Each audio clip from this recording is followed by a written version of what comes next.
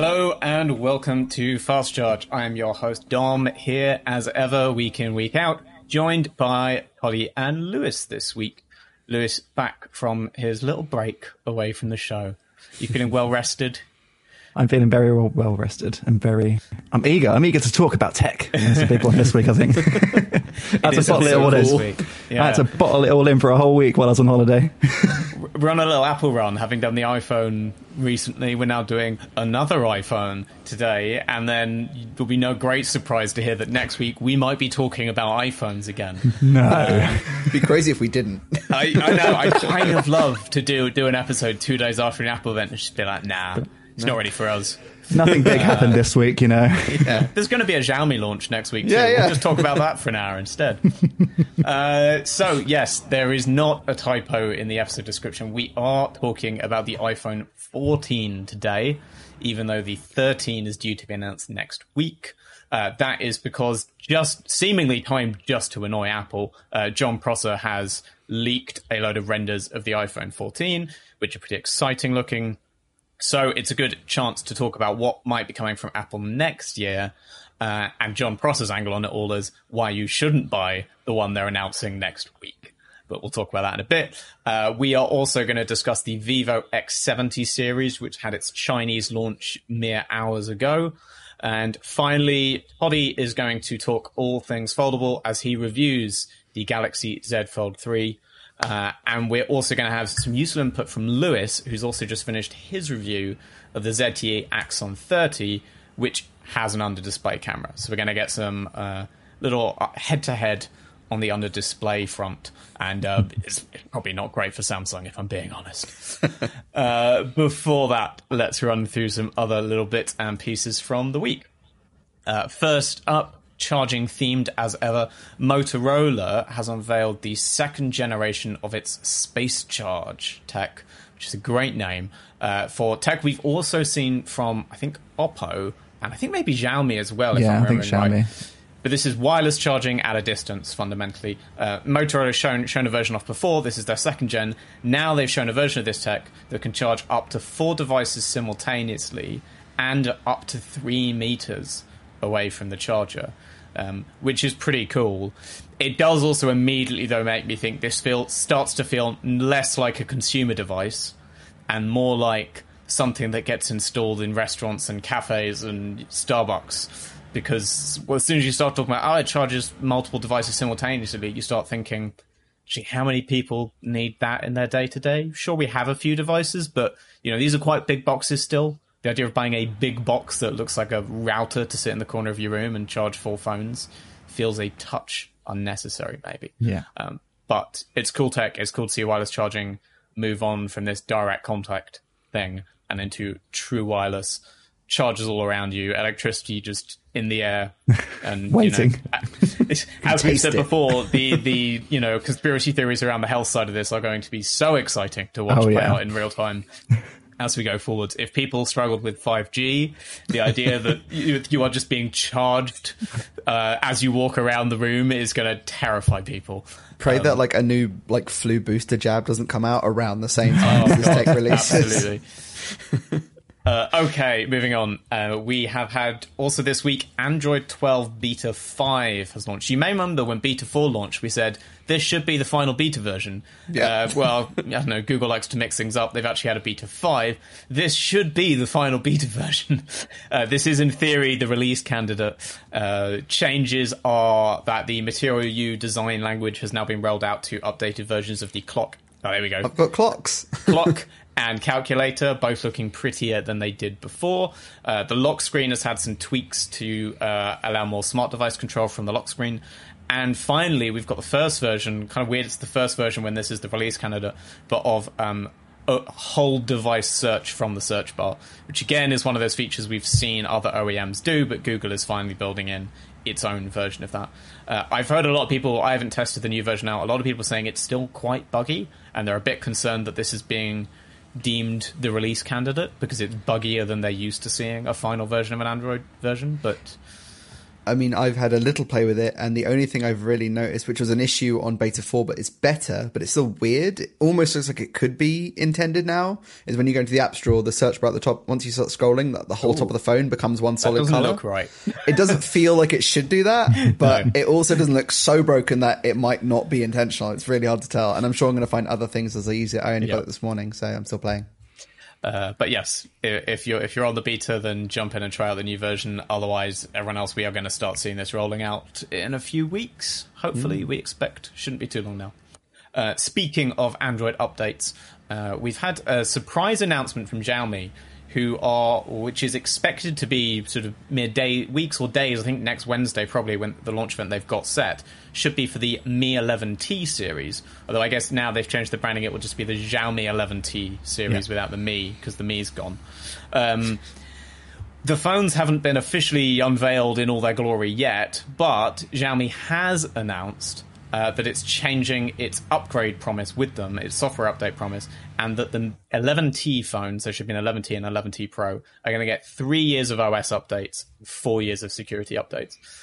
This isn't the best around, but it's just noteworthy, I think, because we keep saying this question of OS updates is becoming a bigger and bigger priority for consumers and thus for manufacturers. And actually, Xiaomi is, of the big players, has probably lagged behind the most, I would think. And again, this isn't a world-beating upgrade promise, but it's decent, and it shows that they are realizing they need to step up here. Worth saying, this is just for the 11T. Even Xiaomi's press release was very clear to note that they are not promising to do this for every other phone in their portfolio. But it would be very surprising if we didn't see at least this promise for the Xiaomi 12 when that gets unveiled, hopefully early next year. Also worth noting on this upgrade note, there was a story that the EU regulators are considering a mandatory minimum 7 years of support for phone software. That would be security updates, to be clear, not 7 years of version updates. But they might start requiring that manufacturers give 7 years of software support as a more consumer-friendly practice, but B, a more environmentally friendly practice and something more sustainable. So there's a long way off that ever happening, but we could see an industry move towards much, much, much longer upgrade promises, and you could totally imagine Apple just veering right behind this and championing it because it realizes that of all manufacturers, it's the only one that could kind of easily bring this about for its own line. Yeah. I'm pretty sure they already do that, just about anyway. Yeah, they must be close at least. I don't know if they definitely do 7 years for everything, but there must be some products that have had 7 years and others that are certainly at five or six. Yeah, I think 5 to 6 years is around the average. So it's just a little more of a push for them. Exactly. Okay, Realme has had an Indian launch event. It's unveiled another 2 budget phones, you'll be shocked to hear, the Realme 8S and the 8i, which join the 8 and the 8 Pro and the 8 5G, and there's probably some more 8s in there as well that I've forgotten. They're not too exciting. More exciting is the Realme Pad, which is that long-rumoured Realme tablet, which is, again, launched in India. Not really clear if it's going to launch anywhere other than India. I wouldn't be surprised if it stays there. But it's a 10.4-inch display tablet. It's pretty slim. It's got Dolby Atmos speakers, MediaTek Helio G80 chipset, so nothing too high-end, but pretty solid. But the impressive thing here is that the pricing for the base model converts at €185 or $215. And that's for 3 gigs of RAM and 32 gig storage. And then it sort of goes up. You can get a slightly higher spec and get an LTE version. In fact, I spoke wrong. The non-LTE Wi-Fi only version with the minimum specs is €160 equivalent in its Indian pricing. So these things are cheap, really, really cheap. Realme does well in the budget space in phones. So I could imagine if you were looking for budget Android tablets, this could be a great contender if it ever breaks out of the Indian market. We'll see. We've spoken before. Android tablets feel like they're a thing again. We're seeing a lot of players come out with new stuff at the higher end of the market, so it's interesting to also have Realme wading into that real budget space and trying to significantly undercut the iPad. Though these are still more than Amazon Fire tablets, I guess. True. Still slightly more. I'm not sure what the Fire 10 costs, because it's kind of close to a Fire HD 10. But yeah, more budget tablets, hooray. And the final bit of news, just a brief one, the Red Magic 6S Pro has launched. This is a not desperately exciting update to the Red Magic 6 Pro.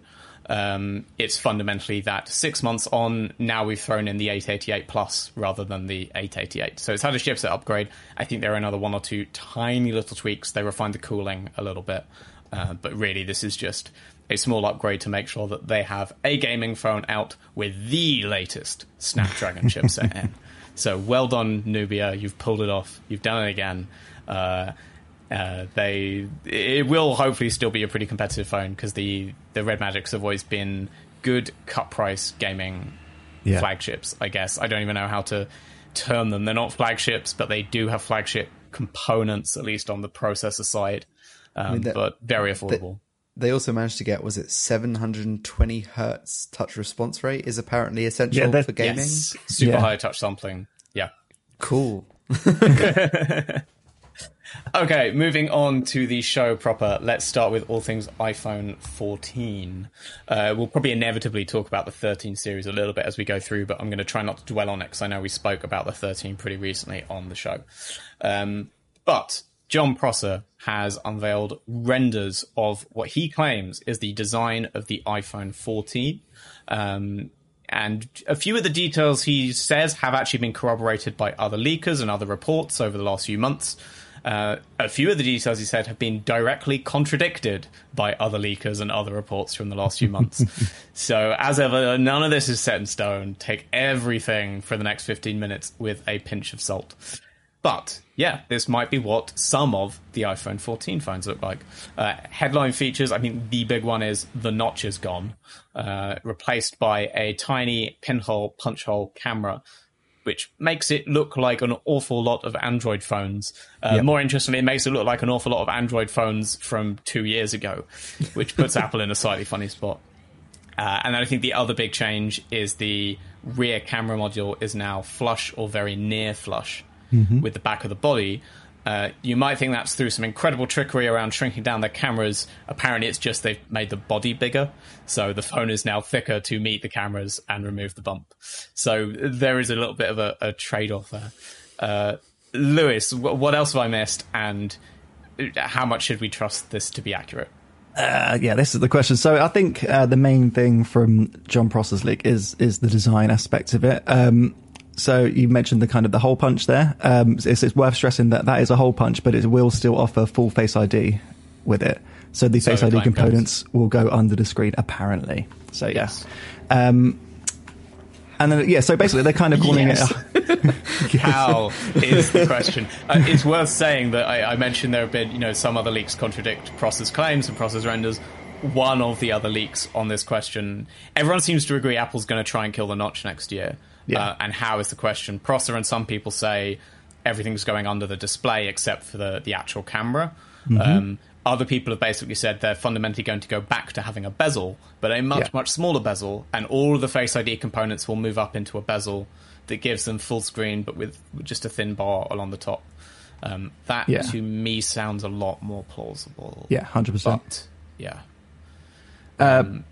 But yeah, so John Prosser's already said he hasn't heard much about the technical side of what the iPhone 14 will offer, so it's mainly focused on the design. He has said also that even though the colours are pretty in his renders, those aren't confirmed.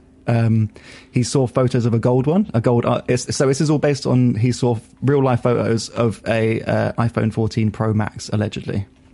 Are we talking of an actual physical thing, or he saw official renders? He claims to have seen hands-on photos of a prototype.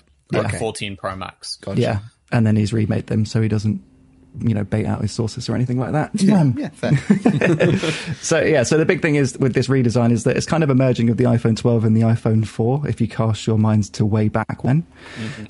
So you can see that you've got these circular volume buttons, which I really, really like. And I didn't even think that they were missing until I saw this, and I was like, wait, yeah, that was a thing that I really liked, yeah. Well, I'd forgotten they were. I had a similar thing, but then I saw them and was like, oh yeah, cool, it's got those classic iPhone round volume buttons. Then it got pointed out they haven't been on there since the iPhone 4, but I so immediately went, yeah, that classic Apple design, those round buttons. I'm enjoying this regression that we're getting, like from the 12 series. We're going design-wise, we're going backwards, but in the right way. It's still got the squared-off edges as well that they've just brought back. So they've kind of tweaked that a little bit as well with the 14 allegedly. So on the 12, where is my 12? I was in a case. Let's see if I can quickly get that out. Well, just talking about stuff, looking at stuff. Anyway, here we are. So as you can see on the iPhone 12, for the people on the stream, you can see this. If you're not on the stream, I do apologize. But you can see the antenna runs slightly around the outside of the body. It's not quite flush. On the new ones, you will have... it's basically the glass will sit on the antenna on the front and back, just like with the older iPhones. So it'll be flush on the sides. Yeah. You won't get that look because there's a slight step on the current iPhone models between the glass and stuff like that will be gone. They'll all be completely flush. So it is a very slight step, to be fair. Super slight. Yeah. But, but it's a But step. that's the level of detail that Apple goes to, right? Yeah. Like that's this is why they fixate on. Exactly. This is why they kind of take their time with tech releases and in general. And to be honest, actually, I should probably mention now, there's a lot of talk about periscopes at the moment. The iPhone 14 is not going to get a periscope. That is apparently an extra year away. That is in 2023. Yes.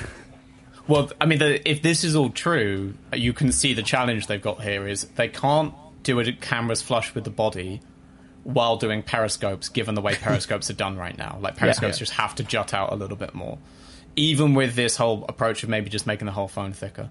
But equally, they can't do 1 year where they're like, we've made the cameras flush with the body, this is so amazing. And then a year later, we've added a telephoto, now the cameras aren't flush with the body anymore. So that's, again, one of the reasons I'm a little skeptical, because I feel like they're just asking for trouble by making it flush if they can't sustain that, and I'm not convinced they can sustain that if they want to go down the periscope route. And my question is, does anyone really care about periscope? It's nice to it's nice to be able to be like, look, my £1,200-1,300 phone can zoom in 100 times, but as we know, it's usually pretty bad, and you never really use it. Good now is the thing. I think they were bad, but they are good. I really like having like 10 times. Yeah, 5 to 10 times. You don't need 100 times, but good zoom at 5 to 10 times does have its uses. If nothing else, they've just got that problem that every Android flagship is going to have it. Most of them have it right now. Yeah. All of them will have it. And people do enjoy that, and I think there is a bit of it's a very obvious thing Androids can do that iPhones can't. And Apple doesn't always chase after what the Android market does, obviously. No. But once something's completely widespread across the Android market, I think it becomes much harder for them to ignore it. Yeah. I'm curious about whether there will be any controversy about, Apple, I think, was probably one of the first phone makers that got in hot water for a camera bump back when, was it the 6 series? Was the first one to introduce a camera bump, and that was like a whole thing of how much the phone rocks on the table and stuff. Yeah. Are they gonna... Is it going to go the other way now? Like, it's too flat. It's like slides across surfaces and falls off all the time. Like, there's going to be... It's so hard to pick up off a table. Yeah. And you worry a bit more about scratching the camera. Yeah, for sure. Yeah. So I think absolutely people will complain in the opposite direction. We're all used to camera bumps now. That's again one of the reasons I'm skeptical of this, because I just don't think there's a big win in making the camera module flush.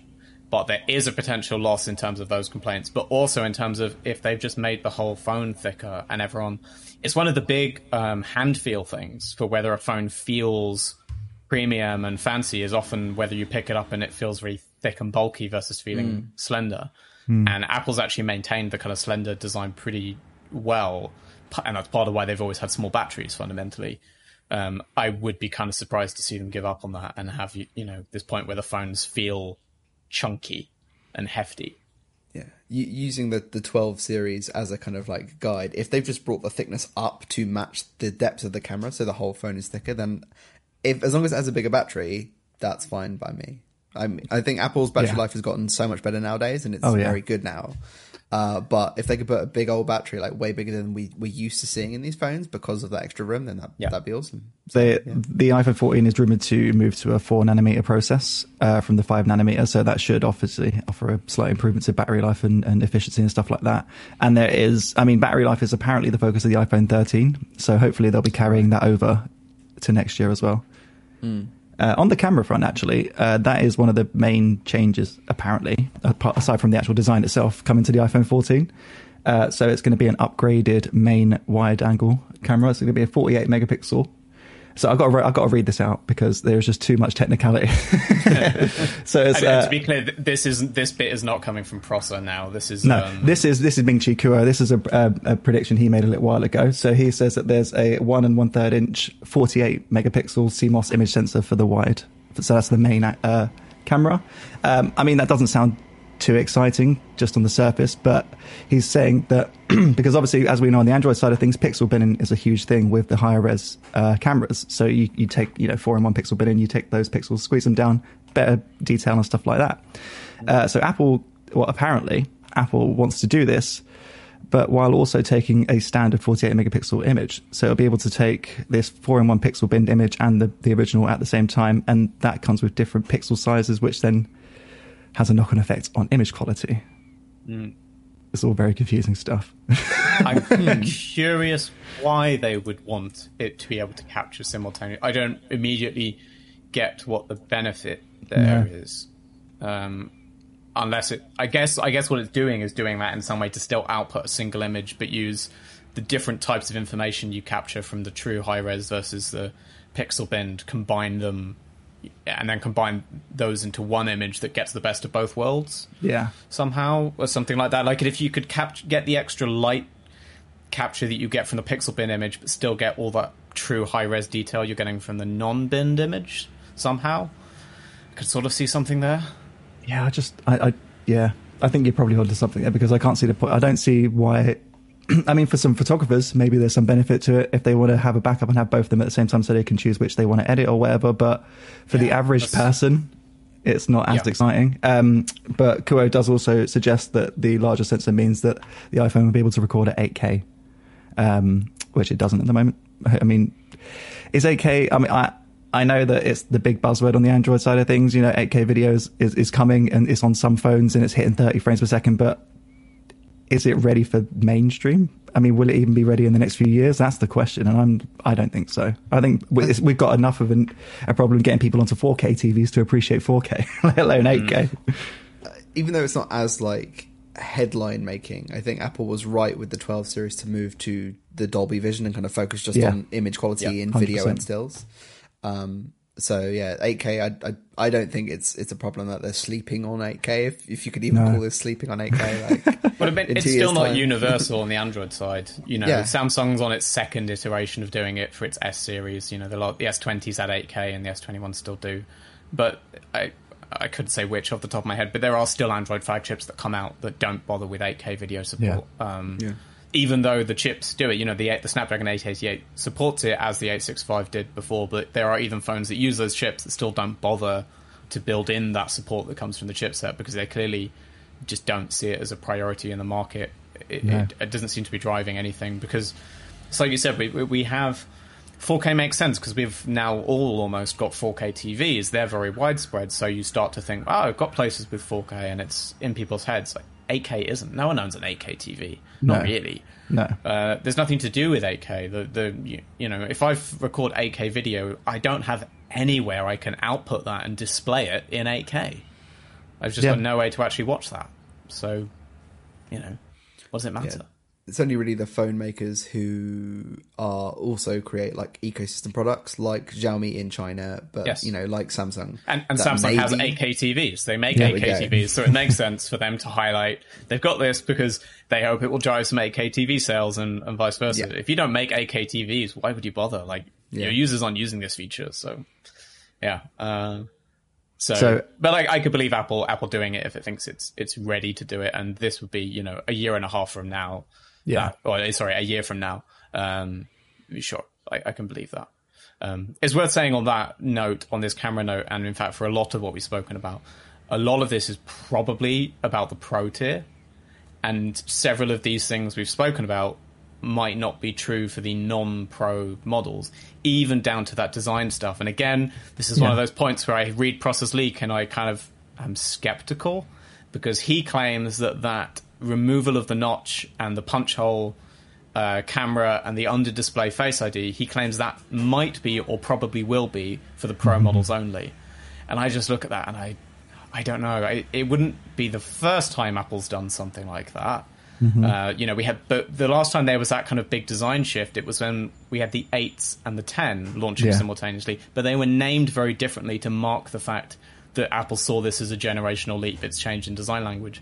I find it really hard to believe they're going to have an iPhone 14 come out with a notch and a 14 Pro with no notch that are branded the same, sit in the same line. It seems weird to me. Just gives you an extra reason to upgrade to the Pro. And that's one thing that they're missing at the moment. That was the issue, right? Yeah. When you reviewed the 12 Pro. Exactly. That was your main point. Yeah. Do not buy the 12 Pro. Buy the 12. It's basically the same. I think the challenge I have with it is that part of it goes back to what I remember, reading at the time the notch was first introduced, and sort of the year later when people were talking about when Apple are going to change it. Is the thing with Apple is they like iconic designs. Yeah. And the old iPhone with the home button is immediately recognizable as an iPhone, and they still have that design in the SE. The notch has become immediately recognizable as an Apple design, to the point that when other Android brands did notches, everyone said they were copying Apple. And in fact, now they've all moved away from the notch. So it really is, if you see that notch, you're looking at an iPhone. Yeah. It seems weird to me that Apple would A, move to a design that's already being done by Android and has been done for a while, so it doesn't look immediately recognizable as Apple. And B, they'll have this staggered thing where of the new iPhones, some of them are in one design language and some of them are in a completely different one. And suddenly that it waters down that idea of looking at it and being like, oh, it's an iPhone, right? Yeah, that's a good point. Yeah, it's a really good point. Strong point. On the various models of iPhone 14, though, the Mini will not be one of them. So yeah, I was wondering whether it was going to make it past 2 years. So this is according to Ming Chi Kuo again, making a prediction. But yeah, he says that the Mini is gone from the 14. This year will be the last year for a Mini, and then they're canning it because nobody wants a small phone. Only tech journalists get excited about them. Literally. Again, this is what we've heard and we've spoken about it on the show before, but sales of the 12 Mini have reportedly been, well, not reportedly, confirmed to be pretty poor compared to the other models. Apple was too committed to the 13 line to can the Mini for that, so we are very much expecting a 13 Mini to be unveiled next week. But they, based on the 12 Mini sales, everyone seems to agree they're not doing that. But so we are still getting 4 models, is the theory, though. It's not that they're cutting down to 3. They're just still doing 4, but splitting them up differently. Is that right, Lewis? Yeah, so the rumour suggests that there's going to be 6.1 inch, which is a standard iPhone 12 and 12 Pro size, and a 6.7 inch standard iPhone, as well as the Pro Max. So they're kind of shifting in the opposite direction. Right. So yes. So it's iPhone 14 and iPhone 14 Max, and then iPhone 14 Pro and 14 Pro Max. Yeah, both the same sizes across both of them. Yep. Okay. Yeah. That was tough, but I guess so that people are more interested about having larger screens regardless of how much of the Pro tech is in there. Yeah. Over having a smaller phone. Yeah. I think this is the thing, like, on the Android side of things, you're getting 6.92 inch smartphones now and people seem to love them. Yeah. I suppose. So why aren't Apple following suit? My reservation about big iPhones in general is that they've always felt bigger than Android phones that have larger displays. Like, they always feel really big because for they're still the aspect wide. ratio. Yeah, they're so wide. So yeah, I'd kind of be more inclined to that if that was the big change, if they went for a narrower aspect ratio, that would be the thing I kind of want more in a big iPhone. I don't think they could get rid of the aspect ratio at this point, because then it would kind of look more like every other Android phone. I think part of the experience is the fact that it is the aspect ratio that it is.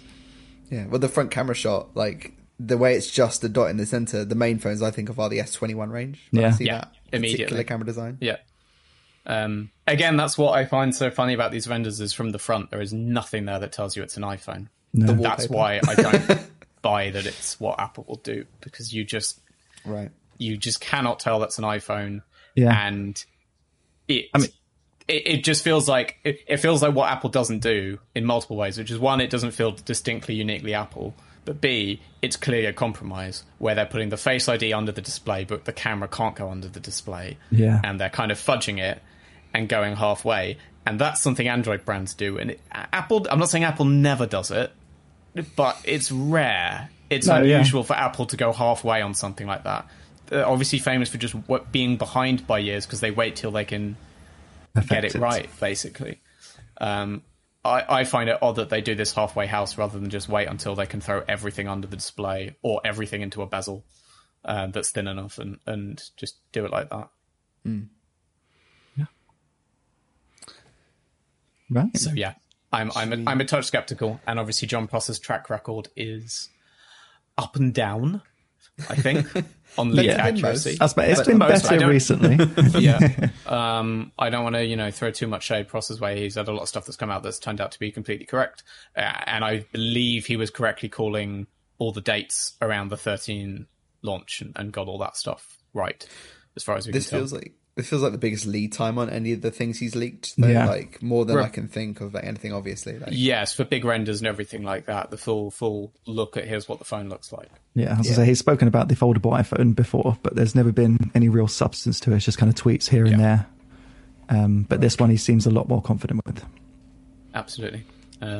So, yeah, interesting. It does sort of take some of the wind out of Apple's sails for the event next week, which I haven't actually said properly, but that has been confirmed. It's taking place next Tuesday, the 14th. iPhone 13 series is expected, potentially along with new iPad. Is it iPad or iPad Pro? It's the entry-level iPad and a redesigned iPad Mini, yeah. Yeah, regular iPad, maybe iPad Mini, Apple Watch 7, maybe AirPods 3. The headline for the event is streaming California streaming because of California Dreaming, obviously. Yep. Thank you. So everyone's expecting that to mean it's Apple TV Plus or Apple Music Plus content as well. So I'm sort of focused on that. I wouldn't be surprised if there's a lot of TV Plus, just because off the back of Ted Lasso, they've had the best wave of actual positive publicity for their streaming service that they've had since it launched. So now it feels like a really good time for them to double down, because they've got Foundation debuting soon as well, which is going to get some excitement. So I feel like they might go a little big on TV Plus right now and celebrate that a bit, because for the first time they actually do have something to celebrate there. And I think the extended free trial that they gave for about a year and a half to people has now ended. So they need to get paying subscribers interested. Yes, exactly. Well, everyone with a PS5 just got 6 months of it, but there aren't enough people with PS5s, as as Sony agrees, I'm sure. But that's the only reason I'm watching. I'm watching Ted Lasso on my PS5 freebie. Nice. Yes, so iPhone event next week. We will, of course, be talking about it on next Thursday's show. So come back next week for our thoughts on what they actually announce and what the 13 range looks like and how it shapes up. John Prosser thinks, based on his 14 links, you shouldn't buy the 13 because it's not an exciting enough upgrade compared to what's coming next year. Take that with a pinch of salt, but bear that in mind as we go into the new iPhones. Okay, speaking of new phones, we have had an actual Android flagship launch today, which is very exciting. The Vivo X70 series was unveiled in China this afternoon. This comes about 9-10 months on from the X60 series. They debuted late December last year, and then actually the Pro Plus was early January last year. So we're not quite a full year on from the X60s, but we're also not in a sort of biannual every 6 months model. I'm not really sure what Vivo's trying to do here, other than just, it realized it had some phones ready, so it thought it would put them out in the world. Might as well. Yeah. As with the previous 2 gens of the X flagship, we have 3 phones. We have an X70, an X70 Pro, and an X70 Pro Plus. They will be launched in China Word on the street is the global launch is just days away. There's a Vivo teaser site with a countdown to next Tuesday. So it looks like that might be when we get full global details. Those spoilers, Tech Radar is running a quote today that claims from a Vivo exec saying that the phones are not launching in Europe. Or I think the claim is no plans to launch the X70 series in Europe. So this may not actually come to Europe, which is a bit of a surprise given that they are trying to push their presence in Europe. And they were a major sponsor of the Euros football tournament. Oh, yeah. Vivo branding was all over the Euros. The X60 series were like the phones of the Euros football tournament. It feels very weird to me that they might be considering just skipping a generation and not bothering with the next set. So I'm a little surprised to hear that these may not be coming to Europe, but let's see. But yes, 3 phones. The regular X70 and the X70 Pro have a lot in common, as is kind of standard for this lineup, while the Pro Plus has a few things that make it its own. So let's start with the 70 and the 70 Pro. They are basically the same size and display setup as the 60s. They have 6.56-inch Full HD 120 hertz AMOLED screens. Generally, Vivo screens have been lovely. I expect that to continue here. So same size, same fast refresh rate. Internals, the X70 is using a MediaTek Dimensity 1200, which we've seen pop up recently on a few other phones. Whereas the X70 Pro, interestingly, is running the Exynos 1080, which is the same chip it ran last year, the X60 version. So there's actually not been an upgrade there. That stayed static, which is slightly funny. Camera setup has had some ups and downs in funny ways. You're getting a triple camera on the X70 with a 40 megapixel main sensor, and then a 12 megapixel wide and 12 megapixel telephoto / portrait. The Pro has basically the same setup, except it's 50 megapixel main sensor, and it also gets an 8 megapixel periscope lens. So it's got, periscopic zoom too as an additional fourth lens.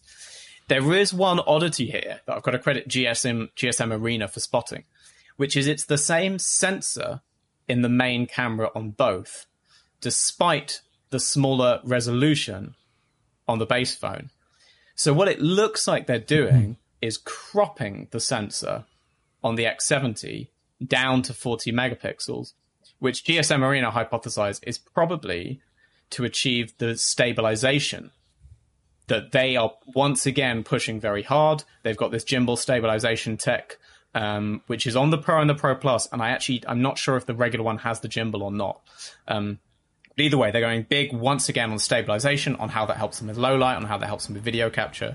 It looks like maybe there's a bit less stabilization tech on the base model, and they're kind of getting around that by cropping in on the main sensor to give them some room to digitally stabilize that.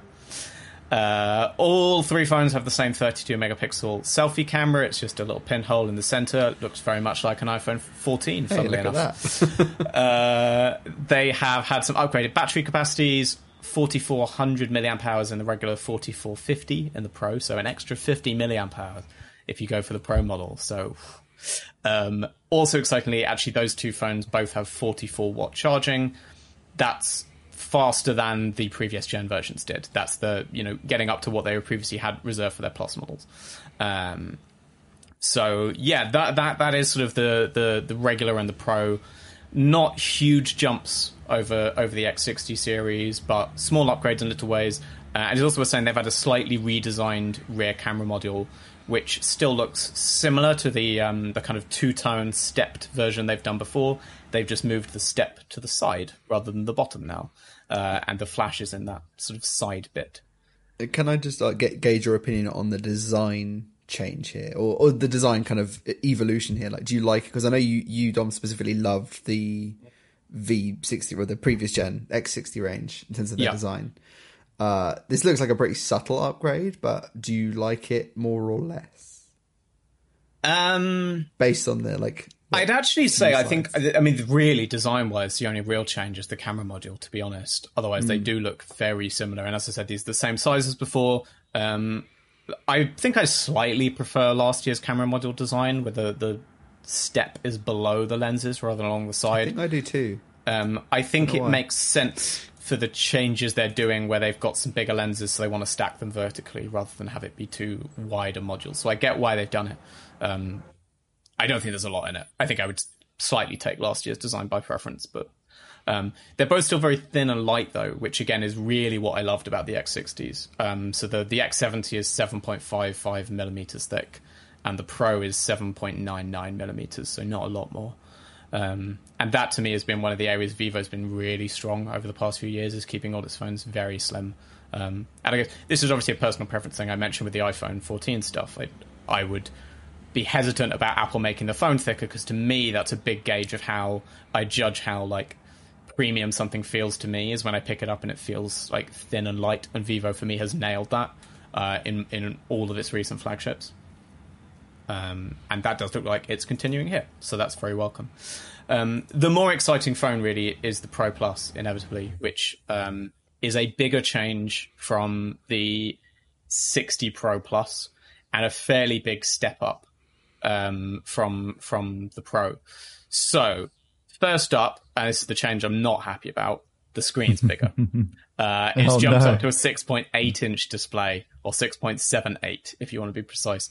So not a lot bigger, but they have jumped to a slightly larger display, whereas before the Pro Plus was the same size as the other phones. Obviously, nice. People like big phones. I'm just not among them. So for me, a disappointment, but I'm getting a lot of people out there will like this. And it is still smaller than, say, the S22, Ultra. The S21 Ultra, or the Mi 11 Ultra. But this puts it kind of standard Mi 11 size, I think, if I've got all my screen sizes right in my head, which I probably don't. Snapdragon 888 Plus chipset, which is exciting. And it also has, we mentioned this on the show last week actually, but the V1 image sensor, which is actually also on the regular Pro. It's also on the Pro Plus. And this is Vivo's first in-house silicon, as far as I'm aware. It's certainly their first in-house image sensor. They're very keen to tout that. But it means they've got a little bit more control over their own imaging. I wouldn't necessarily trust that them doing their first chip suddenly means a radical improvement, but it does mean suddenly they've got more control over the whole beginning to end process. And, you know, there is an ISP on the Snapdragon 88 Plus, and they have chosen to supplement that with their own chip that does the same thing. So they must be fairly confident it's doing something better.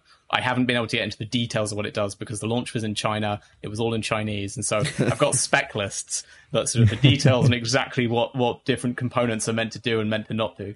A little harder to get. Camera setup is actually fairly similar to last year's in terms of the actual lenses. 50 megapixel main, then 48 megapixel, which I think is the ultra wide, and then 12 megapixel, and then the same 8 megapixel periscope as the regular Pro. That's actually a very similar to setup. They're even using the same main sensor as what they did on the 60 Pro Plus. So no big changes there, but the push they're making is it's this new chip that's driving improvements to the imaging, and also a deeper partnership with Zeiss. Once again, Zeiss branding on everything. And actually one thing that is on all the phones that's worth mentioning, they all have Zeiss's T-star, T-asterisk lens coating, which last year was only on the Pro Plus, and now it's on all three models. This is basically designed to cut down reflections and refractions and other kind of little bits of glare that you'll pick up from the lens. I actually was impressed by it on the Pro Plus. I went in very skeptical, like, oh, this is really going to do anything. And I did, even in fairly challenging light conditions, find it's not that there was never any glare, but there was not as much glare as I would expect from certain lighting conditions. And side by side, last year's Pro Plus and Pro, I was definitely getting less glare off the camera. So I actually think this is a bigger change than it maybe sounds like, and is going to get a little bit slept on. But I really like that. The other two big firsts here, at least for Vivo, that matter are this is the first Vivo phone with an IP68 rating. And it's the first Vivo phone with wireless charging. It has 50-watt wireless charging, so they've gone straight in with high speeds. That's pretty cool.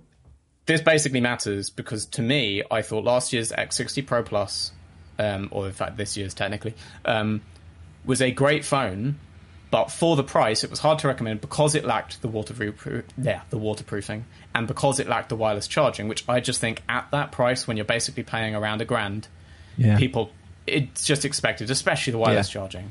I think no wireless charging in a phone that costs $1,000 is just, it's a non-starter.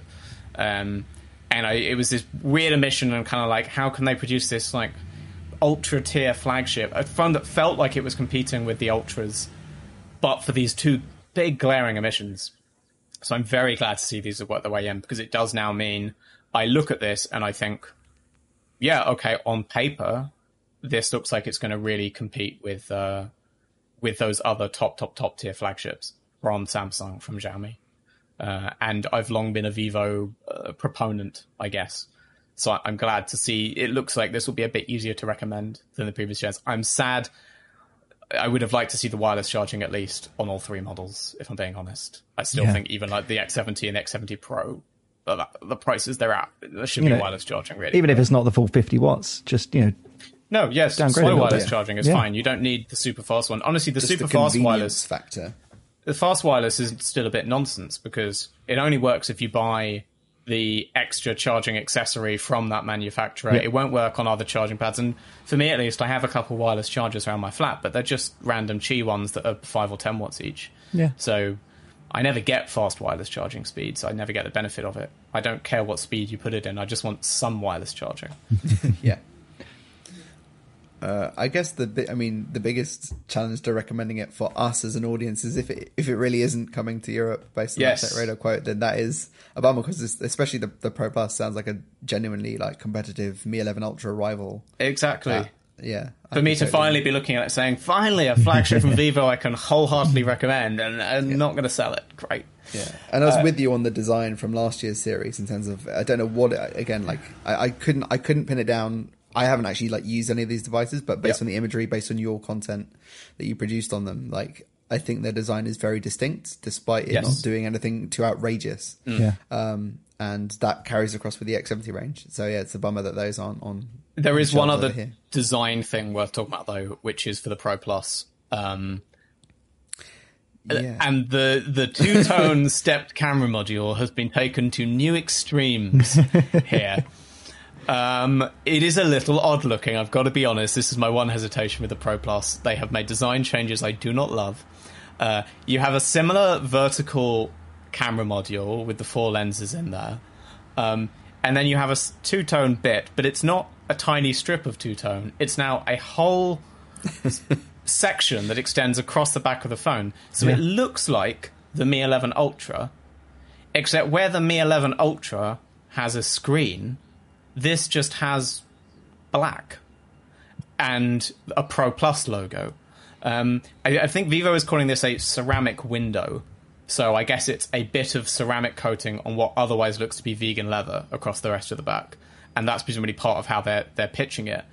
But design-wise, I do not understand what this is doing here. No. Very weird. It's wasted space. Yes. Or have they gone back to like 2003? And do you remember when flip phones had the little bubble mirror? So you can snap a selfie.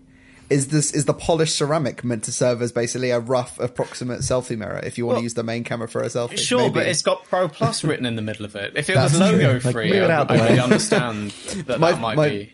It first reminded me of the Cyberpunk OnePlus 8T, where the camera module was exactly the same as the standard, but they just dragged the whole unit across the back of the phone. That is a very good comparison. It's very similar looking to that. Yeah. The blue version, I think, colour matches, whereas the orange and the other one are black. There's blue and black, and they colour match. And then the orange one is... I think actually the orange one might be the only vegan leather. I'm not entirely sure, actually. The orange one does not colour match. It's got a black bit rather than all orange. So it really stands out even more on the orange model. What would have been nice is if that second section just slid over and covered the camera module when they're not in use. Like, that is genuinely helpful. Like But- the old Cybershot, Sony yeah, Ericsson that was my Cybershot, man. favourite phone. Yes, an actual moving lens cover. Yeah. I'd go for that for sure. What a dream. As far as I'm aware, that is not what this is, or they'd be showing it off a lot more. No. So Apple's going back to an old design, and we think Vivo should have gone back Yeah. to old design tropes as well. It just, I mean, we talked about, Tolly, you said yourself they have a distinct design identity. And Yeah. You look at a phone and see it's a Vivo phone, and I like that. But I look at this and think, for some reason, they're copying the Mi 11 Ultra design. Yeah, Yeah, But the 100%. worst I feel bit you. of it, and the bit that was only there because it had function, and then Vivo has Yeah. copied it but removed the function that justified that ugly design. I mean, the question is it thick enough to hang off like the edge of a table or something? Does the camera protrude far enough? But it doesn't Like look the like Ultra. it does, and the extended bit looks to be flusher against the phone than the camera module is, as Yeah. best as I can tell from the renders. I'll have to see when I get one in person. Sometimes with this stuff, you hate it in renders, and then you get it in person, and it all clicks. Like the Oppo Find X3 Pro with that swooshy Yeah. curved module. I hated it until I got the phone in my hands, and then I loved it. So maybe that will happen here. I'm skeptical, though. I've got to be honest. It's not enough to put me off the phone as a whole. I think the other actual hardware changes seem really positive, but I do look at that and think, I don't know what you're doing. There's going to be a healthy case market for that phone, I think.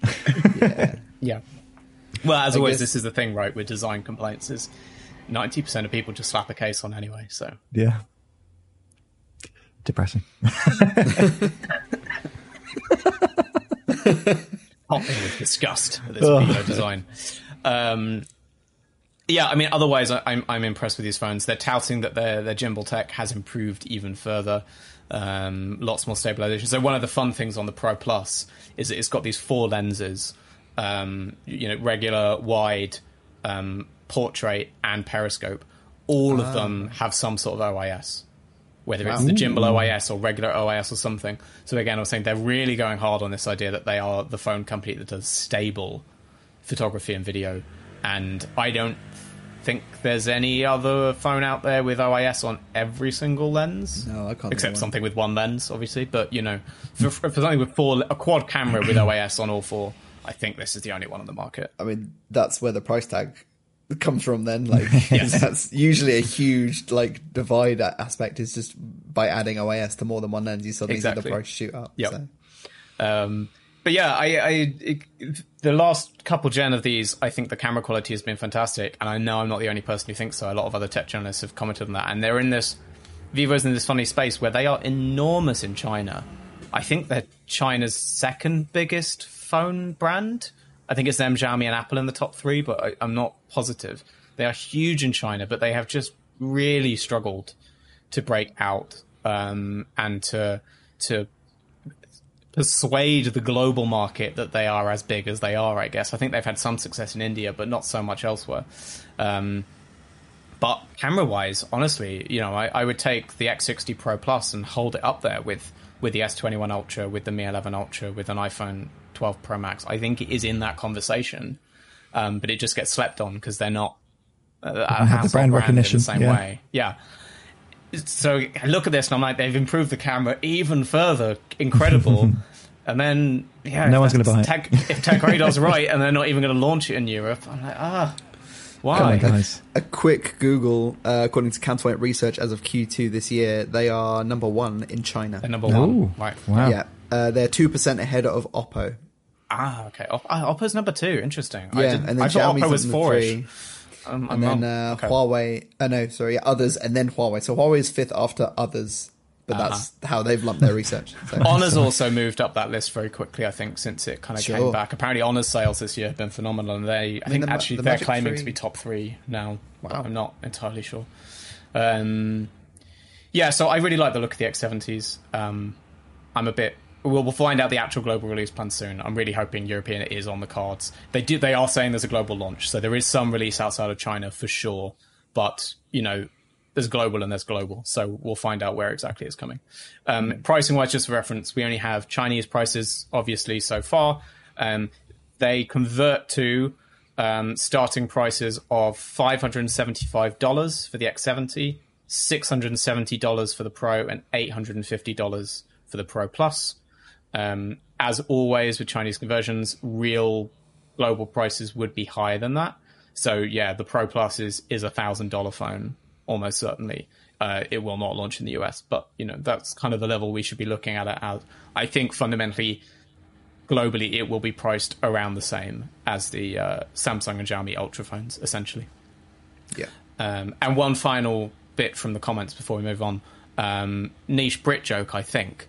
Alex in the comments says, do you not find the Pro Plus branding weird because it's associated with the caffeine tablets? I was going to say the exact same thing. I think that might only be a British thing, Pro Plus, though I'm prepared to be told I'm wrong. I have American friends who do not have Pro Plus as a brand in their heads, at least. So, but no, I'm fully agreeing with that. I think it was Huawei that did the Pro Plus thing first, and even then I was like, what is this?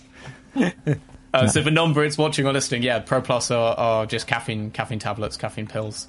You take like 5-hour energy. Yeah, exactly. I'm sure there are equivalents elsewhere, but I think the Pro Plus, certainly I suspect Pro Plus doesn't exist in China, so they probably haven't considered the branding issue from that perspective. I think we might just have to get used to it. Okay, that is all of the X70 for now. Sticking with the Android side, though, Toddy has been testing the Samsung Galaxy Z Fold 3 for the last couple of weeks now. I think you've had it, just about 2 weeks. So I think we're ready to actually give a verdict. Actual thoughts on the big foldy boy. On the big foldy boy, with the time we have, I will just focus on some goods and bads, I think is the best way to deal with this. We're talking about all the OIS on all the cameras, so we'll start with the cameras because that will lead us nicely into the pain point which you picked up on during our hands-on, and a lot of people have picked up on since getting their hands on it as well. But on the back is triple camera, 12 meg sensors, main, ultra wide and a 2x zoom, OIS on the main and the zoom. They're very good. They are the same specs. I don't know if they're the same sensors as last year's Z Fold. And very similar. I think they are the same sensors from when I was talking to Samsung at our hands-on. I think the line was hardware's unchanged, but they're tweaking algorithms and software side and claiming it's an improved camera experience, but only from a software perspective. Yeah, so I'd say image quality is very good, just generally speaking across the board. So cameras are really solid on the back. Similar in style to the S21. I have an S21 knocking about somewhere, which I did some quick side-by-sides with, and it seems to be comparable. So you're getting S21 levels, obviously not ultra for the zoom. Yeah. But beyond that, it's a very, very good camera. And one of the, a really solid all-rounder. And then the cover camera is also pretty good. It's a little bit noisier. The cover, when I say cover, is the external display. It's, it's hole punch in the top, in the center. As we've seen before, that's very good too. And then we could talk about the internal display camera, which, it's hard to not to retread the point that we made when we first saw it, which is I don't understand at least why Samsung thought this was the product and the time to jump into under display cameras with the implementation that they brought to the table, based on the fact that we'd already seen Vivo do. ZTE, do you mean? Sorry, ZTE, excuse me. Yeah, ZTE did a much better job with their first gen iteration. Obviously, they weren't working with a foldable display. Yeah. And we've since seen a subsequent iteration that's even better. Oh, yes. And this one it's not just that you can definitely see the grid of pixels, which you can, but also the 4 meg sensor behind it is pretty bad even in bright light. It's not bad in bright light. It's usable, but in this lighting, like artificial lighting or anything less than that, it's just grain city. It looks like it was taken from one of the base A series phones and they just slapped it in this. You just have to think that at the point, at some point, someone very senior at Samsung had to make the call: do we put this tech in this year's foldable, or do we not? Do we wait for next year, or do we put it in another phone first? You have to think at the point where they made that call, industry espionage must have been terrible, because they cannot have realized how much further ahead Xiaomi and Oppo's and ZTE's R&D was on this, because they cannot have realized how embarrassing their version would look compared to everything else on the market. And the other brands timed their launches to be the same bloody week, and it really just showed Samsung up, and they can't have known, right? If they'd known how much better everyone else was at this, they wouldn't have put it in their flagship phone, the most expensive phone they make, launching with tech that their biggest rivals can do way better than they can. It's weird. The silver lining is in actual use, because it does match the kind of approximate color, and even when text goes across it, you can still read the text. But if you're not looking at it directly, in your periphery, it's fine. It actually does blend in. You don't notice it. So it achieves that, like it does its job in that regard. But when you notice it, you really notice it. It sticks out. I mean, would have much rather they kept the 10 meg sensor from the Z Fold 2 and just not bothered. Yeah. Especially with the kind of money. Yeah, there's other things they could have spent money on here rather than putting that in. I also wonder if they couldn't have just copied Huawei and taken that camera out. And that's what Huawei's done with its Mate X2, is they just do not have a camera on the internal screen. They shrug and say, given the choice between interrupting it or doing a dodgy under-display camera, they just do no camera and say, well, if you want to take selfies, close the phone. Use the external one. I mean, I would say, like, in terms of, like, having the big screen versus the cover screen, the big screen is great for consuming. It's so, like, really nice. Like, I'd put it next to the Note 20 Ultra just to see a 16:9 image, like a YouTube video, most YouTube videos being in 16:9. And it is bigger than that. So it is near enough an iPad mini at this point, with a 7.6 inches internal display. So for consuming, the internal display is great. For creating, if you want to shoot with those cameras, which I said are decent on the back, actually having that super thin and wide stance that having it closed gives you means you can see the viewfinder, your hands don't obscure it, and you feel very secure because it's not as tall or thin as a conventional smartphone. So in a weird way, the thick, tall, and narrow design lends itself to being a good phone for shooting video on as well, in that from a practical standpoint, which is something I wouldn't notice from like my initial hands on. So it has got like merit there if that's something you would do with it, but that's not really what the target audience is based on Samsung's marketing. No. It's worth talking just before we move on from under display camera stuff. I mentioned earlier, Lewis has been testing ZTE Axon 30, which is the second gen of ZTE's under display camera tech. Yes, it is. And, you know, we said, I mean, I used the word embarrassing about Samsung's quality here. Does that feel fair in terms of where ZTE is relative to what you've seen of the... I know you haven't seen the Fold 3 in person. Yeah. But... So, I haven't seen the Fold 3 in person, but I've watched a lot of videos and a lot of close-up shots and all that kind of stuff. So I kind of get an idea of what it looks like in person. ZTE's implementation is day and night. Like, it's almost unnoticeable. I mean, I'm going to try and get as close to the screen as I can. Obviously, it's going to struggle to focus a little bit, but there is nothing there whatsoever. So I'm looking straight on. So let's have a look at the. Wait, where is it now? It's over here. Where is it? It's somewhere. So you can definitely. Those watching, you can see the difference. Like, you can definitely see the folds. You cannot see them. Yeah. So let's drop some numbers onto this. So what I've heard from my online research is that the portion of display above the Z Fold 3 is around 144 ppi. Which is nowhere near as dense as the rest of the display, I imagine. You'd hope. The Axon 20 from last year, which was the first gen under display tech from ZTE, that had 200 ppi, so it was already better last year. And now ZTE has come out with the Axon 30, and it's got a 400 ppi cover over the cameras, and which matches the rest of the screen. The rest of the screen is 400 ppi around that. That's amazing. Yeah, so it's almost unnoticeable. The only time you can see it is when the screen is off and you put it at an angle and you're like, oh wait, there's something there. But at that point, who cares? No, exactly. And I imagine selfies are better too. Just at a guess. They're not comparable with standard selfies, but they're a lot better than what I've seen from this Fold 3. To your point, Dom, about like, you know, some exec said, you know, they went ahead with this on the Fold. You can see that the camera team, clearly they really pulled the finger out trying to get the AI and the algorithms to do their job as best as possible. Like, especially like with the low light stills, you can see it's definitely better than when you're just looking at it through the viewfinder versus the cover display image. Like, it's not awful by comparison. But if you shoot video in poor lighting like this, it doesn't have a chance to kind of post-process it, and that really highlights the difference. But I would say, you know, unlike the ZTE there, this is an in-display camera in a 120 hertz AMOLED panel that folds in half, which is kind of cool. This is 120 hertz AMOLED, it just doesn't fold. And I was impressed by how solid, they're still calling it, I think, UTG or ultra thin glass, you know, the kind of material, which is from previous teardowns. It's basically a polymer display with glass fiber It's like laid glass into bits, it. kind of Yeah, it's very strange. Yeah.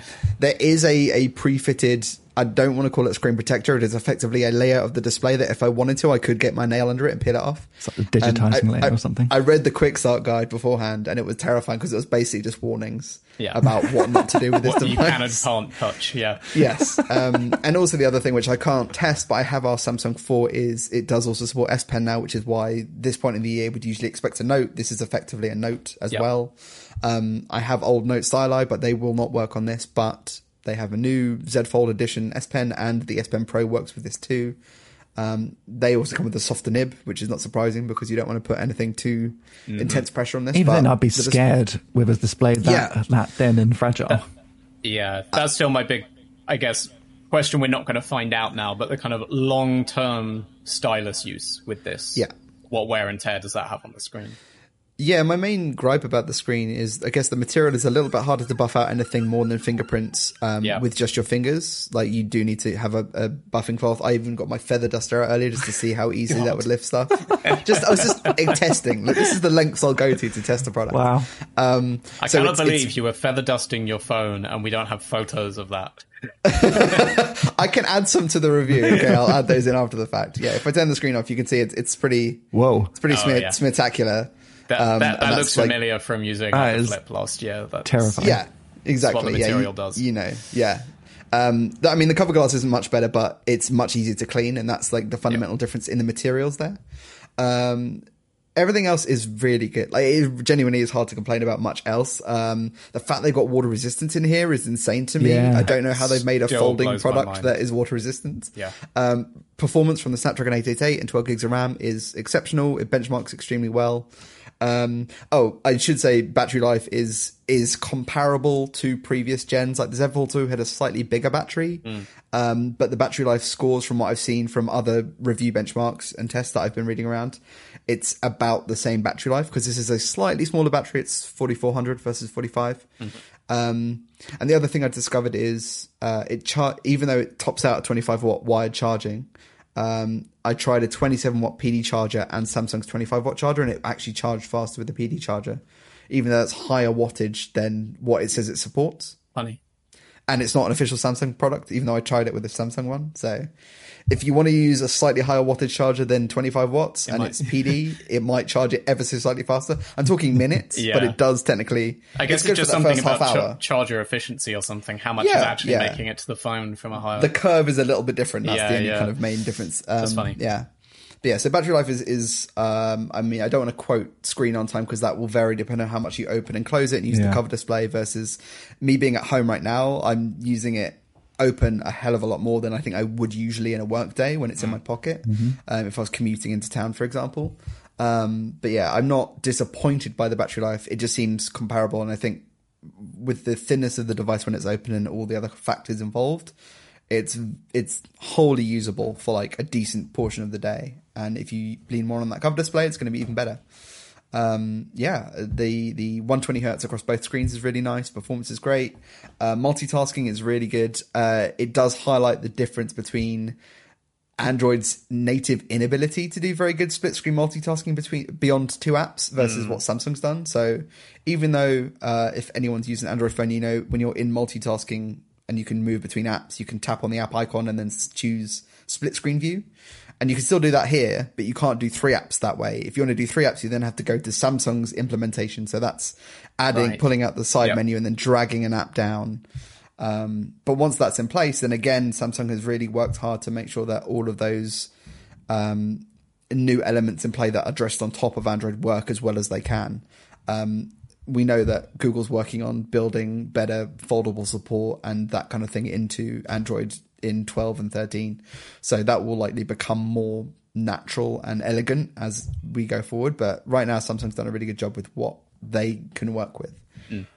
So yeah, the price, £200, $200 less than it was with the previous phone, despite it being generally better across the board. It's hard not to pat them on the back for that. Yeah, yes, it's an insanely expensive device and only people who know what they're buying should buy. But yeah, they've worked hard, and I think it threads the needle better than the Mate X2 does, because it does a few things that the Mate X2 can't do, and it also does it for less. So yeah. I think they've hit a smart point here, which is I know some people moan about the fact that they haven't gone all out on the cameras, especially because the cameras have stayed static from last year, except Yeah. for But the they are display good. one. They're But really they are good already. I know they're not. I know Yeah. the Huawei, their Mate had an insane camera setup from Yeah. your experience, right? The Mate X2 has Huawei's best camera setup, Right. other than it's now the new ones have probably outpaced it since. But at the time, it was the best camera they had, and it was that interesting choice. They put the best camera tech they had into what was already their most expensive device, and the result is it's super expensive. The Mate X2. I think Samsung's striking something better here, where they try and hit a mildly more affordable price, keep cameras the same, and if you are a camera obsessive, if that's your thing, you buy the S21 Ultra or you buy the S22 Ultra next year. And they're just saying, the Fold is prioritizing productivity, not photography. And I think that just makes more sense. It's productivity and I guess media consumption with that big screen. Yeah. But I think it's really smart for them to recognize that. I am sure whether it's next year or the year after, we're going to get Z Fold 4 Pro or Plus or Ultra or something, and we're going to start seeing tiers of Z Fold where one of them does go all out on cameras and still costs $2,000, $2,500, and the other one starts to creep down a little bit. Like, I'm sure that's going to happen, but not yet. And for now, I think clearly way more important for them to go affordable, especially 100%. because they're the only player in the Western foldable market. Yeah. Yes. But they've got this chance to be the foldable company, and if they're too premium, they can't do that. But if they can get a bit more mass market while they still fundamentally don't have competition in the West, like they can get a kind of dominance and a kind of just a sense that when people see a foldable phone, it's always a Samsung. And that's worth a lot to them from a branding perspective, I'm sure. I mean, looking at both the Fold and even if you go back to the S21 range, this year they have made a point of trying to deliver a better phone than their predecessors whilst reducing the price in pretty much all markets. And, obviously with the S21s, that meant that I think the resolution frame rate, they dropped the resolution on the S21 and the S21 Plus, for example. And here, we don't have the best cameras that Samsung can possibly make. But those are the right calls. Yes. 100%. And there's nothing that's... You said with the S21s, they dropped a couple features. There's nothing on this that is worse than last year's, whereas that wasn't the case with the S21s. They compromised on a couple of areas to improve others. Everything here is the same or better. Like, the worst you can say is, the rear cameras are the same as they were. But they're not worse. They didn't downgrade them in any respect. But minus the front camera resolution on the internal display. But we understand why. The internal with the caveat UDC is the only one that's, depending on what you view, but then you might it's see that's a UDC, downgrade. which is technically an upgrade. So, it's really hard to really knock this in any way, shape, or form. And also the boldness of the manufacturing choices, because the space everyone looked at when they said foldables will get cheaper is they will get cheaper to build, because it's building foldable tech that's so obviously prohibitive. You would forgive Samsung for the year they try and do the price cut to fundamentally make the design and build the same as previous so that they could use the same manufacturing infrastructure they've got. But between the adding in waterproofing and the adding in the under display camera, they've added two new expensive manufacturing hurdles for themselves while still reducing the cost. Fair play. That was not the easy way to hit a price cut, and I'm impressed they managed it. Yeah, it's definitely more tempting than it's ever been before. For sure, yeah. And I mean, I don't know about what plans they're offering it up with, but they're also pushing out a bunch of extra promotional offers for really high value trade-ins. They want people to pick up this phone beyond that audience I mentioned earlier. Yeah, they want people who are intrigued to at least consider it, which I don't think anyone would have even bothered with last year's Z Fold. Again, before it was pitched as a luxury item, understandably, and now it kind of still is, but they are trying to just get the note buyer, the buyer who is willing to buy an expensive flagship phone, but for legitimate work reasons and productivity reasons. And yes, this is a price jump up from, the last Note device. Can't deny that. It is still a luxury price tag. It is still the most expensive thing they have. But it does feel a lot more justifiable for more than just luxury. Yeah. And I'm impressed by that. Yeah. Cool. Okay. Well, you will note we have not reviewed the Z Flip. I have not yet managed to personally get my hands on one of those lovely little flippy boys. Come hell or high water, he will get one. One way or another. We will be back same time, same place next week, obviously to talk all things Apple, because there will be a lot of new Apple stuff. So it's going to be another Apple episode in a row. I'm sorry. We will also probably be talking about Xiaomi, because Xiaomi has an event on Wednesday the 15th, the day after Apple's event. That is when we are expecting the Mi 11T and Mi 11T Pro, as I mentioned at the beginning. Not sure what else at Xiaomi, so I would expect a load of ecosystem products to land as well and stuff like that. So yes, make sure to come back and check in for that. And one final thing before we go, little shout out, thank you to Dave Jack in the comments, who has actually donated some money on YouTube. If anyone else would like to give us money, we love money, so please do. More money, you know. We could buy a Z Flip with it. Exactly. If we get enough of these, I can buy my Z Flip. Buy one. So come on, everyone. This is on you if I don't get one. Yes. Okay. Thank you to everyone. Like and subscribe if you are on YouTube, and we'll be back next week. Bye. Bye, guys. Bye.